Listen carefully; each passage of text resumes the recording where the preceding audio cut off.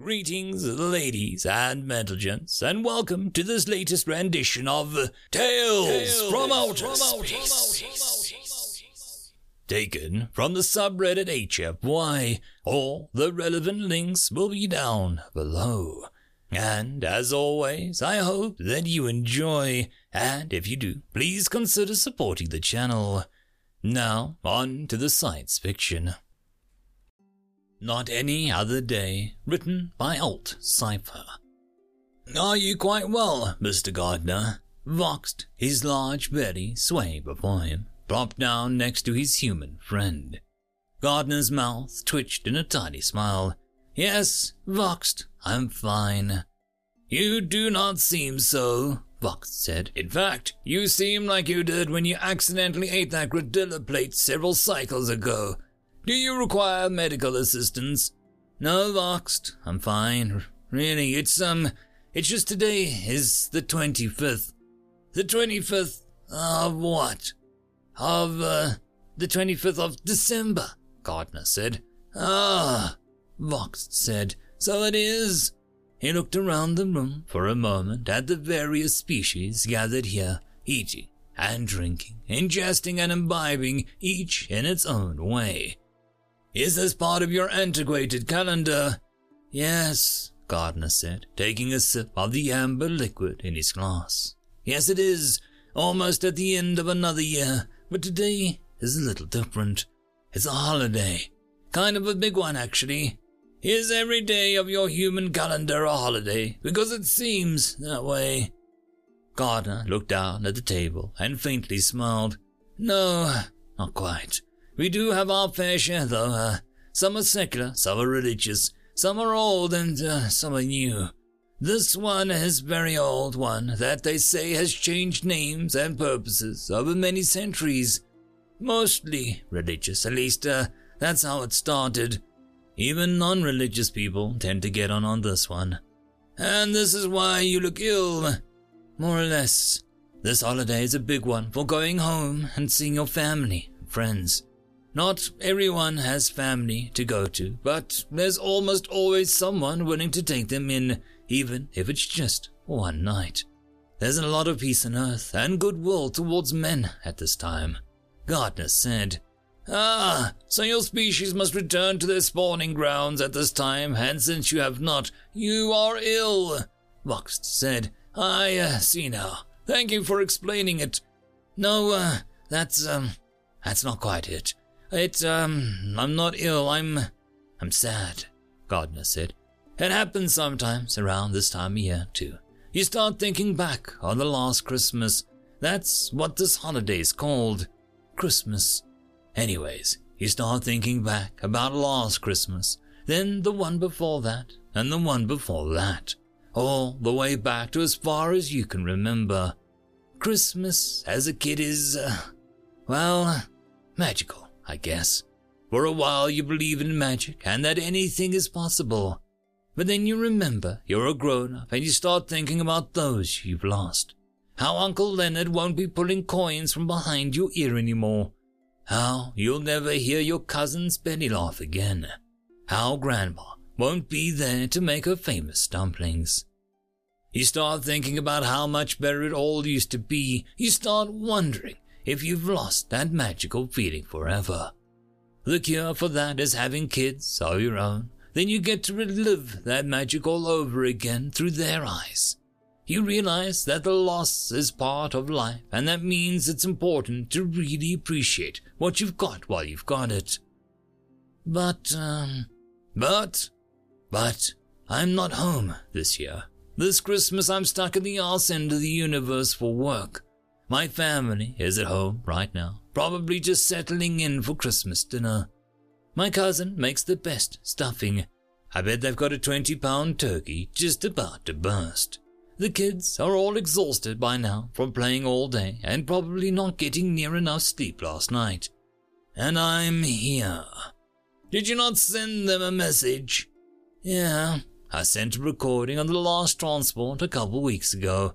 They know I miss them. But it's not the same as me being there, Gardner said. Your entire species has one day per year where the family's the most important thing, and you elected to spend it here." "Oh, it's not my whole species," Gardner said. "Just some of them. I don't even know of half of them. Of course, even the ones that don't really celebrate it know what it is." "I thought you said it was an important holiday," Vox asked. "It is, in one religion," Gardner said. "You humans," Vox said, "are so bad at creating religions." "I think the problem is we're too good at it," Gardner said. "We've got at least half a dozen major ones, and God knows how many smaller ones.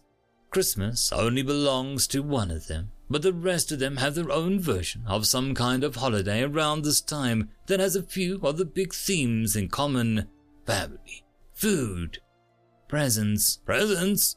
Oh yeah, that's a major part of Christmas, especially when you're a kid," Gardner said.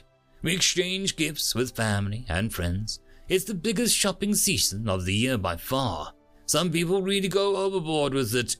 And of course, Santa makes his midnight run." "Who?" Gardner looked at Vox and felt a pain in his heart. It was then he realized just how far from home he was.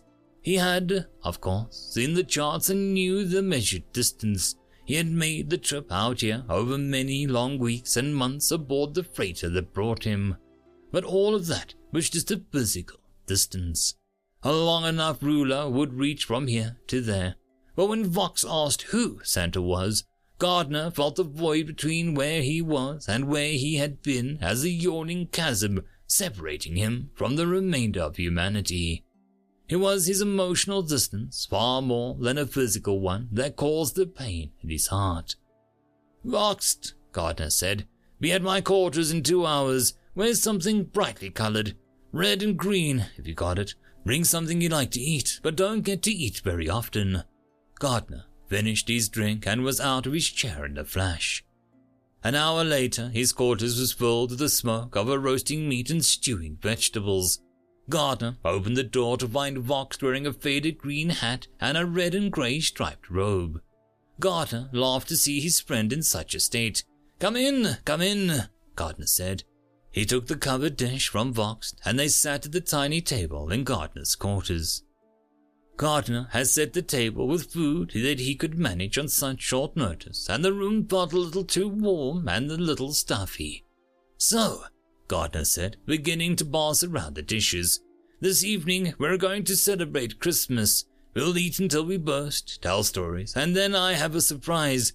I managed to dig out 7 old films from the Earth database. We're going to watch them after dinner, and you will then be an expert on the human holiday of Christmas."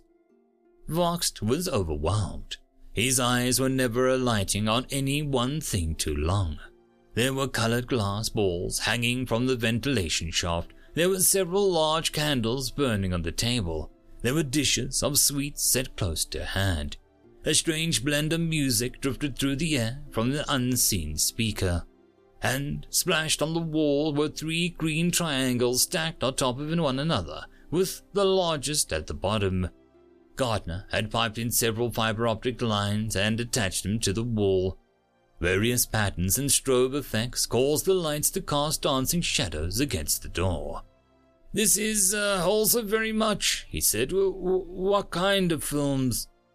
Gardner smiled and scooped up a giant spoonful of green vegetables onto his plate. "Holiday films. First up, I'll introduce you to one of the great philosophers, one Mr. Charles Brown.